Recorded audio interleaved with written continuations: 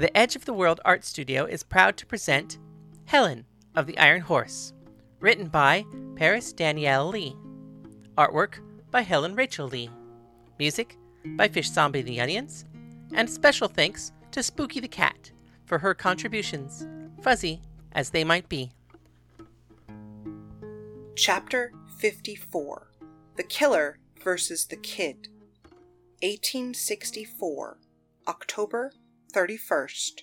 Carson City, Nevada. Orpheus stood in the center of the ring set in the center of the tent. It was surrounded by rows and rows of benches and chairs, all facing him. He was alone. Just him, the ring, and the empty circus tent. He could feel the potential energy. It would soon be full. Soon, he would have to fight. He stretched his arms and legs, going through his warm-up routine. This was his last fight. He had decided the first thing he was going to buy with his money was a guitar. Achilles watched Orpheus from outside the tent through the flap, near his wagon where he lived. He had never intentionally killed a man before. He'd accidentally killed many men. So many fights had ended so quickly. So many men never got up again. But it had never been his intention. He had never tried to kill them. He never really cared that much. Until now. He can't take this from me, Achilles mumbled to himself. I am a god here. I will not let this insect pretend I am not. In his mind, he saw Orpheus dead before him, his head twisted at an awkward angle. Then the image shifted. The memory of his father turned his fantasy dark. He now saw his father once again dead at his feet. He shook his head, clearing his vision. He did not want to see the old man. Tonight, the Colorado Kid would die. Henry entered the tent, walked the distance up to the ring, and climbed in. Orpheus, seeing him, stopped, turned to him, put his hands to his sides, and bowed deeply. Henry bowed back. What was that about? Asked Henry.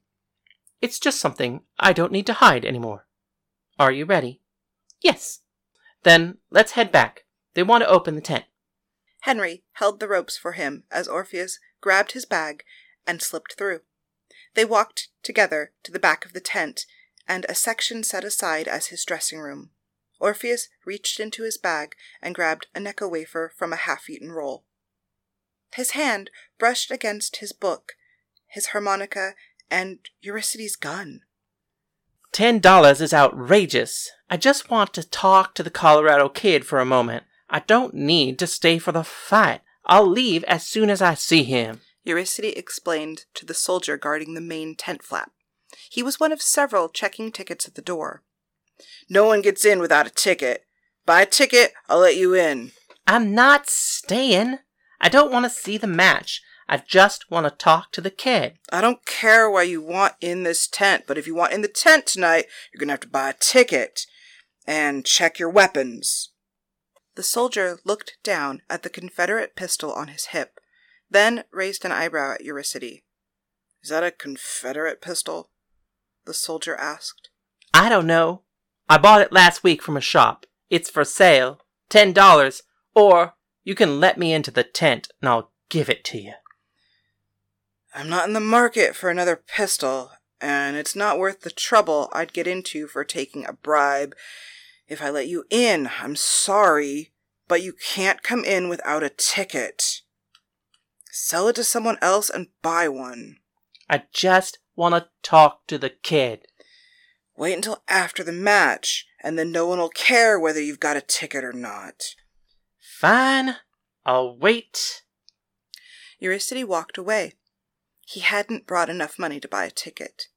He had the money back at his cabin, but if he went back to his cabin and then returned, the match would be over, and he may miss the kid. He didn't want to have to hunt him down wherever he was going next. He could wait till the match was over. It would probably be easier anyways. They were probably too busy right now. He did, however, have enough money for a sausage, and they smelled amazing. he decided he'd buy a pretzel as well, and take it back to Hector. Timothy purchased a ticket with the rest of the men. He bought new clothes. His orders had been to come in civilian clothing, to buy a ticket and pretend to be just one of the men coming to see the fight. But he didn't own anything other than his uniform. He hadn't realized it had been that long, and somewhere along the way, everything of the person he had once been before the army eroded away. There were no trinkets, no mementos, no photographs, not even a sock belonging to the person that he remembered being in his youth. Just his name, Timmy. It was all he had left, but now that Penelope was gone, no one used it anymore. Whoever he was before the army, they were dead. And now there was just him. He stood in line to enter the tent. The men before him were checked for weapons as they entered, but when he got to the front of the line, Eli smiled at him and waved him through, taking not even a moment to look for the hidden pistol. Orpheus walked up to the flap of his dressing room and peeked out at the audience. Walked back into the room and sat down. Pulled a Necco wafer from his bag and ate it. Stood, went back to the flap, and looked at the audience. Sit the fuck down. You're pissing me off, warned Colin. I want to see if she's here. Orpheus scanned the crowd for Eurydice. Who are you looking for? Your redhead? Henry mocked. I don't know what color her hair is. Well, fuck, kid. Maybe she'll introduce herself after the fight. Hi, remember me? I robbed the bank this morning. Want to go fuck somewhere? Colin teased, and Henry laughed. Orpheus sat back down and wouldn't look at them, as he reached into his bag and ate another Necco wafer. At least he's relaxed, thought Colin. Sometimes it's better not to think about the fight. There's nothing you can do at the last minute but stay calm and conserve your energy. Colin couldn't help but stand up, walk to the flap, and peek out at the audience, looking for a girl he never met. Eurydice saw the band preparing to enter the tent. He stood in line behind them as they began their music, and he marched along with them. Then he slipped between their ranks as they entered, obscuring him from the guards. Once inside, he looked around to find the dressing room. He saw the aisle that led to the ring kept clear for the fighters. He saw Colin peeking out from the flap and slowly began to make his way over. The band changed tempo, and Orpheus stood from his chair. Okay, kid. You can do it. I have complete faith in you. Henry will be waiting outside in the cart. I will be at ringside with you. Thank you, Colin. I'm ready. Give 'em hell, Colin said, and patted him on the back as he walked through the tent flap. Jim! Eurydice pushed his way through the crowd as Orpheus walked out of the dressing room. Can I talk to you for a moment? He reached for him as the band stopped for Finnegan to begin speaking. I'm sorry. I have to go. It's time for the fight. Do I know you? We've met briefly. I'm sorry. I don't have time. Maybe afterwards we could talk? Orpheus turned from him, listening for his cue from Finnegan. Eurydice grabbed his shoulder to turn him around. Orpheus spun faster than Eurydice expected. Orpheus grabbed the hand from his shoulder and pulled Eurydice forward. Orpheus ducked under him, then, pushing him into the air, guiding him up, down, around, and back to the ground, onto his back. Eurydice could not understand what just happened. He laid on his back, staring at Orpheus. Sorry, Orpheus said, but I really do have to go. I promise we can talk after. Sorry again. Orpheus heard his cue and ran for the ring.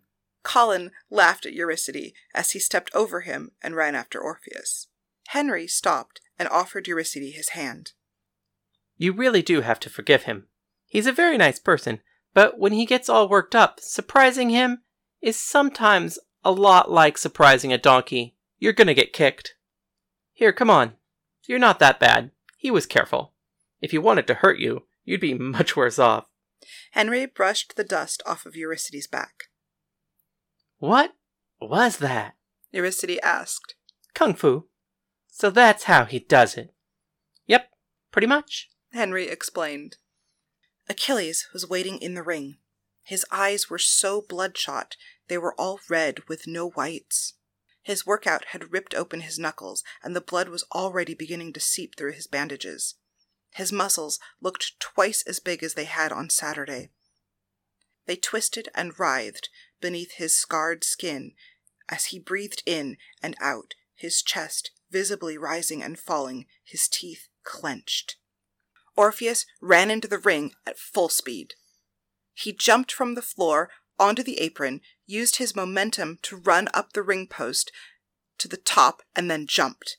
He hung there in the air. To the audience, it looked like he was flying.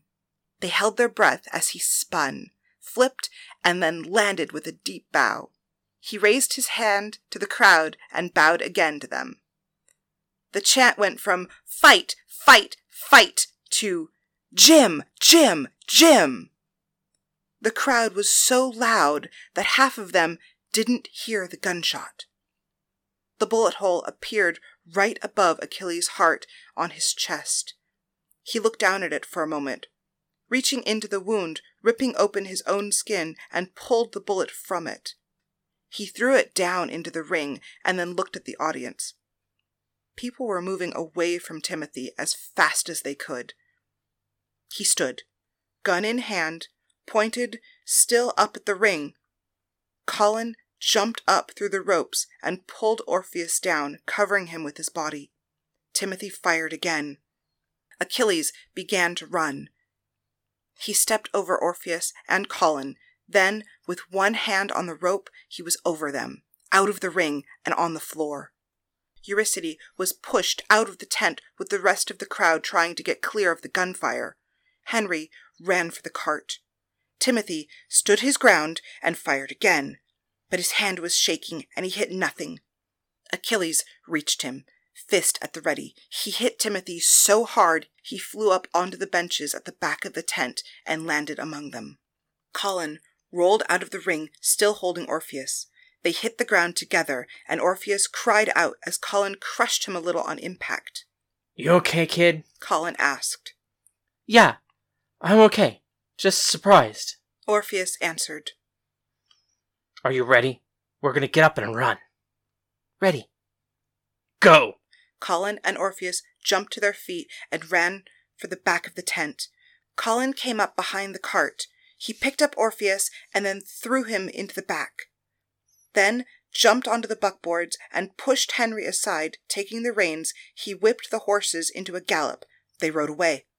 The soldiers let Colin and Orpheus pass as the tent began to fill with men. They came from every corner, surrounding the tent and blocking every exit. Achilles moved the benches aside to find Timothy. He was dead. His head was partially crushed, his neck had been ripped open, and his bones were exposed through his skin. Achilles looked up and finally noticed he was surrounded. Every soldier had his weapon drawn and pointed at him. "What is this?" Achilles demanded. "This man tried to shoot me. I have every right to defend myself. I had every right to kill him." He bellowed at the soldiers.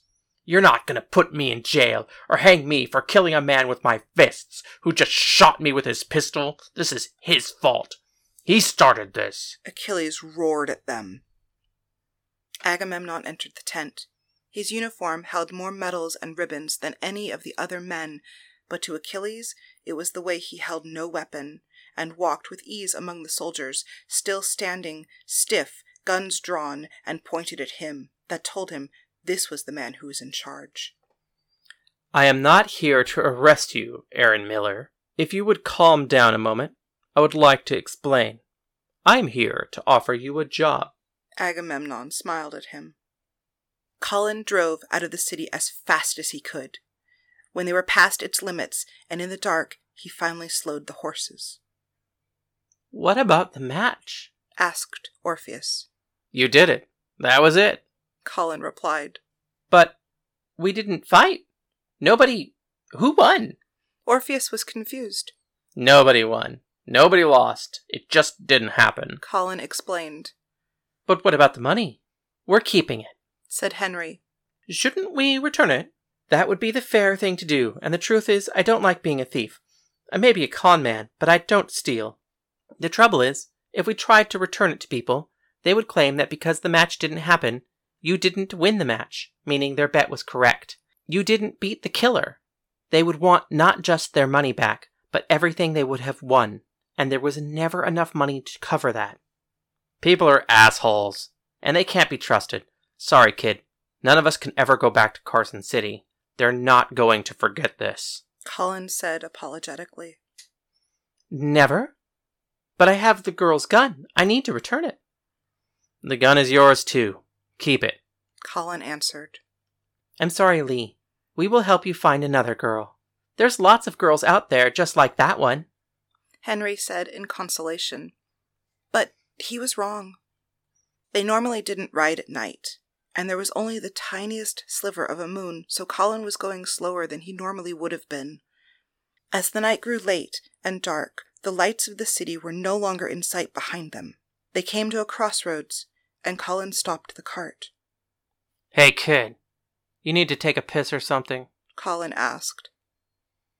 No, I'm okay. Orpheus replied. Colin hated stopping for any reason as they traveled from city to city, especially for necessities that weren't his own. No, kid. I'm sure you do. Go ahead. We'll wait here for you. The statement seemed so dark and final. It was a tone of voice Colin very rarely used, especially when he wasn't cursing. Okay, yeah. I'll be right over there. Just call out when you're ready to move on, he said as he climbed out of the cart. Orpheus walked down the road a bit. He could probably still hear them as they talked, but he felt no need to spy on them. If Colin wanted a little privacy, it wasn't too much to ask, and easy to give. Henry, Colin said quietly, once he could see that Orpheus was in the distance. What is it? Asked Henry. Henry Parker. I love you. Colin? Henry questioned. Henry, just shut up for a moment and let me say this. Colin began again. I love you. I should have told you before. I should have made sure you knew every day. Henry Parker, you are my husband, and this is not your fault. Colin took a deep breath. The night we kissed, and I lost my job, it was me that kissed you. You always tell the story wrong. It was me that kissed you. It was me that grew tired of hiding, and it was me who wanted to step into the world as you saw it. A world I wouldn't have to hide in. I tried, and I lost my job. Then, I let you take the blame. But it wasn't your fault.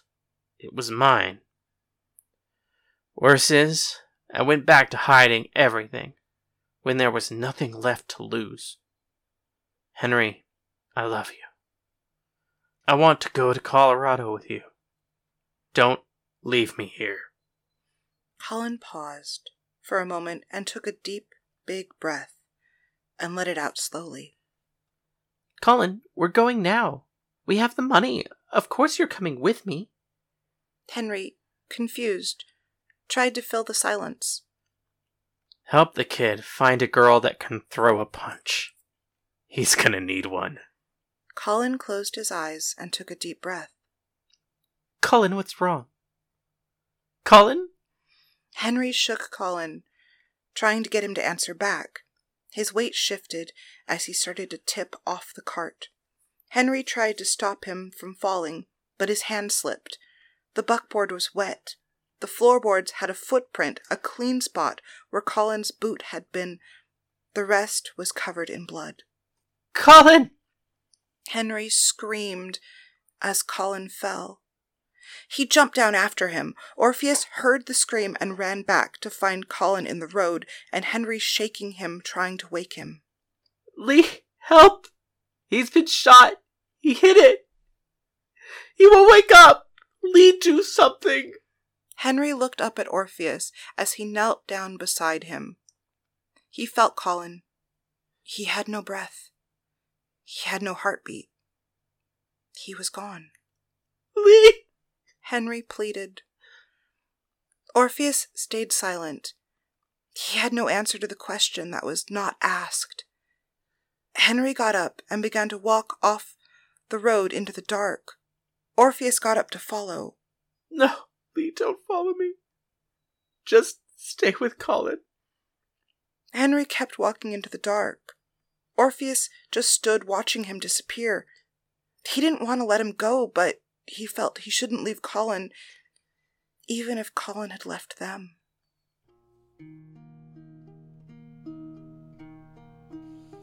This has been Helen of the Iron Horse, written by Paris Lee, artwork by Helen Lee, performed by Helen and Paris. All characters within are fictional and bear no intentional resemblance to anyone living or dead, except, I guess, for Helen and Paris. See more of our work at edgeoftheworldart.com. If you would like to comment on the show or ask any question, please email us at helenoftheironhorse@gmail.com. The proceeding was made with the love and encouragement of all of our friends at the LA LGBT Center's Trans Lounge. Thank you.